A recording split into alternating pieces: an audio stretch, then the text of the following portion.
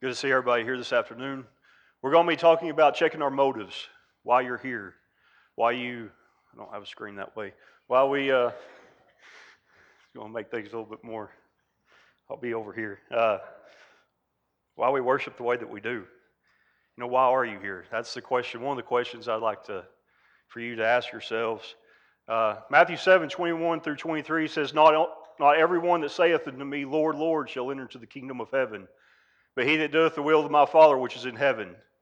Many will say to me in that day, Lord, Lord, haven't we not prophesied in thy name? And in thy name have cast out devils? And in thy name done many wonderful works? And then will I profess unto them, I never knew you. I never knew you. Depart from me.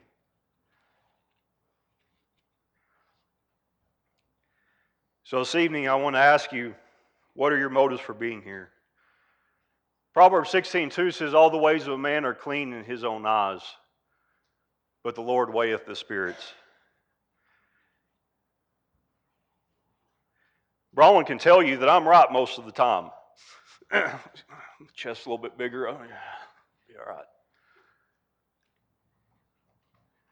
There's a saying that goes back to a Jewish writer back around 150, 200 BC, and it's where we get the phrase, the road to hell is paved with good intentions. That's something I would like for you to keep in your mind as we go through this lesson. Proverbs 21, verse number 2 says, every way of a man is right in his own eyes, but the Lord pondereth his hearts. God examines the intent of our heart. If we are doing the right thing with the wrong motives, He knows. Proverbs 14:12 says, there's a way which seemeth right unto a man, but the end thereof are the ways of death. Sometimes our heart is in the right place, but we do the wrong thing according to God's word. So we have two sides of this coin. Either we're doing the right thing with the wrong motive, or doing the wrong thing with the right motive. First, we're going to look at the right thing with the wrong motive. Matthew 23, verse number 27 through 20 says, woe unto you, scribes and Pharisees, hypocrites! For you are like unto white sepulchres, which indeed appear beautiful outward, but are within full of dead men's bones, and of all uncleanness. Even so ye also outwardly appear righteous unto men, but within ye are full of hypocrisies and iniquity. Are you here for people to see you? You look good? Wearing your new clothes? Brolin and I, whenever we were just got married, we were traveling around looking for looking for a church, and we went to this one, and I was the only man there that didn't have on a three-piece suit. So I showed up in a pair of jeans and a button-down shirt, and I was way underdressed. And I'm not saying that the men of that congregation that's why they were wearing their suits for people to see them. But are you here just to make an appearance? Is the question. Are you here for people to see you, or are you here to worship God?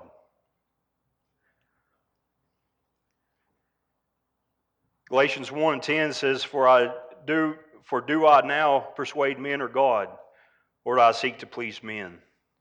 For if I yet please men, should I not be the servant of Christ?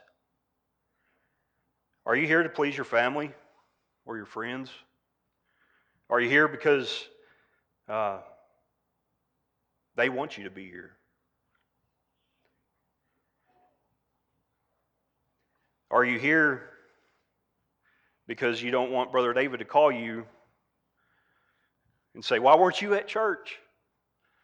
Because it happens. He holds you accountable. He wants to know why you weren't here on Sunday worshiping our Heavenly Father.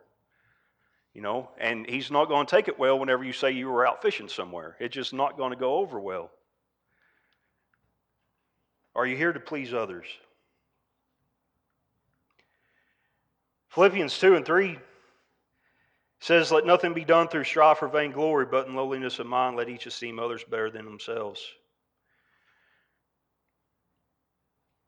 Are you here to debate? Are you here to try to enlighten others and tell them how they ought to be living their life? How they ought to be worshiping? Are you here to prove other people wrong?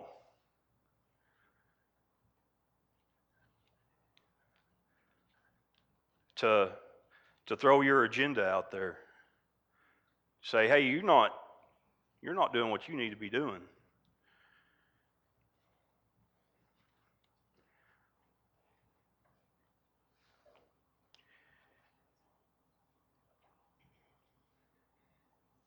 One that I also kind of threw in with this is, are you here to gossip? Are you here to talk about the problems other people are having and not having prayer being part of that conversation? Why are you here? Maybe you're just here to check the boxes. If you would grab a Bible, this is a little bit more lengthy reading. Matthew 6, 1 through 18.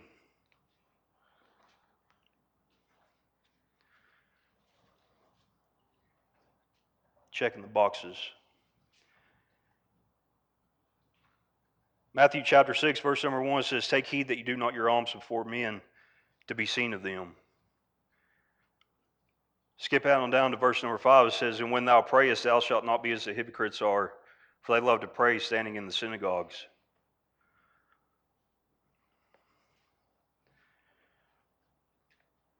Move down to verse number 17. When thou fastest, anoint thine head and wash thy face, that thou appear not unto men to fast.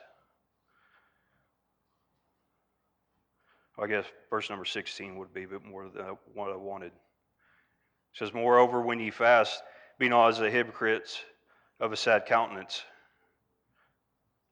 for they disfigure their face, and they may appear unto men to fast.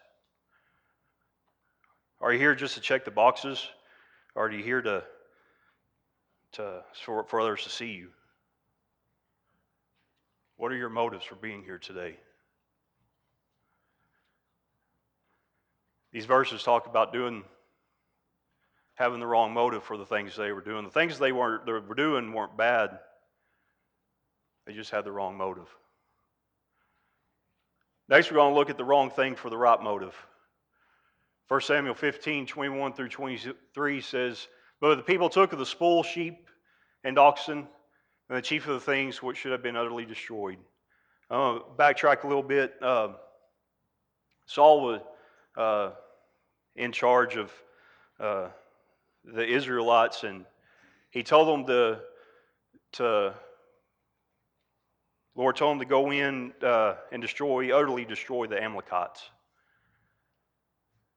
Everything that the Amalekites owned. I think it's in verse number 3. The Amalekites, the people, the children, the babies, the sheep, the oxen, all their stock, destroy it all. If it breathes air and it's tied to the Amalekites, you destroy it. You leave absolutely nothing. And Saul didn't do that. His people didn't do that. Verse number 22 says, and Samuel said, hath the Lord as great delight in burnt offerings and sacrifices, as in obeying the voice of the Lord?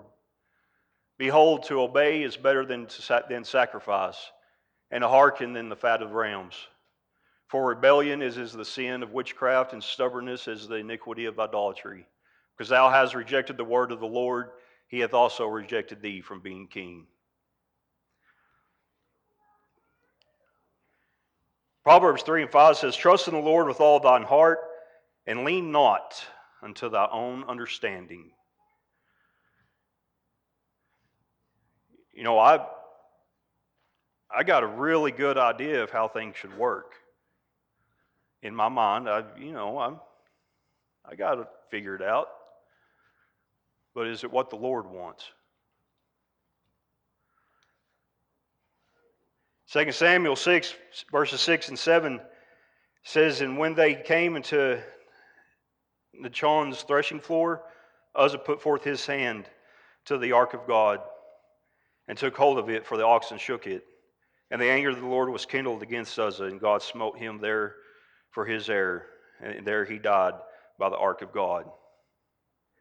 Now, although we may have good intentions,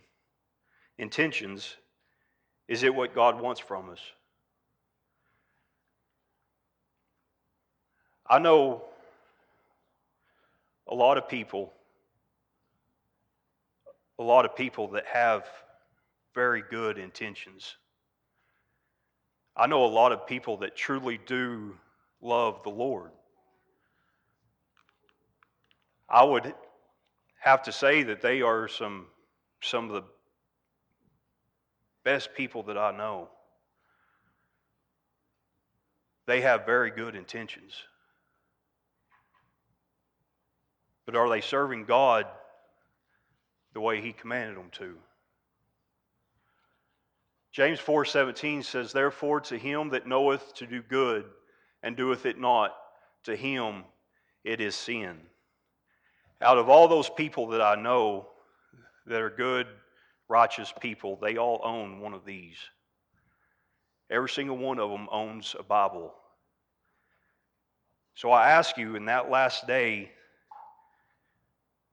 what is God's answer going to be to them whenever they say, "Lord, we worshiped you on Sunday"?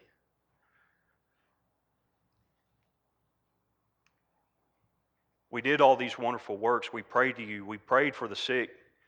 We gave money to the poor. We helped them. But they didn't follow God's commandment. Part of me does realize that these people are in error of the truth. But the truth of the matter is they do not have any excuse because they own one of these. The answers on how we should worship our Heavenly Father is in this book. You don't have an excuse to err. There is no excuse. I feel like part of it is because they have not looked closely at the Scriptures. In Brother Jay's lesson this morning, he talked about the covenants. There's a lot of people that I know, they're good Christian people, that do not understand that. But it's in here. I mean, we just heard a lesson over it. It's in the Bible. What is your excuse?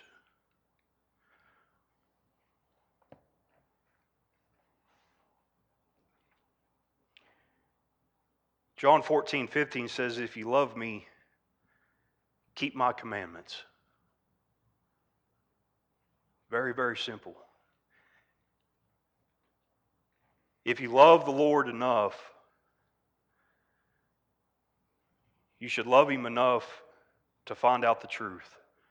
Search the Scripture and know what is right and what is wrong, what is acceptable and what is not. So I ask you this evening, what is your motive for being here? Is it to serve the Lord? Is it out of love to obey His commandments?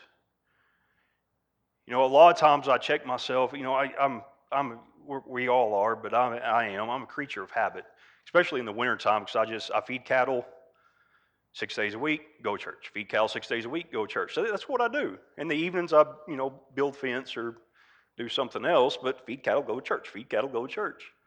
That's what I do. I get in these ruts. I encourage you not to spend your time here in worship to the Lord in the rut.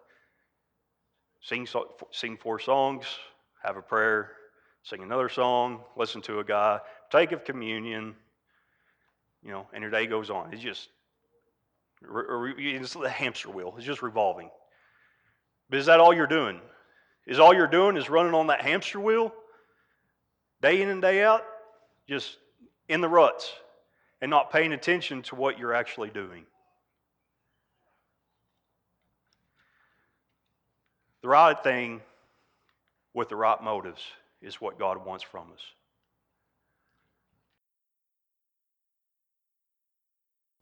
Thank you for listening to today's sermon podcast. If you'd like to know more about this subject or any other Bible topic, send us a message at our Facebook page, The Church of Christ, Wheeler Area.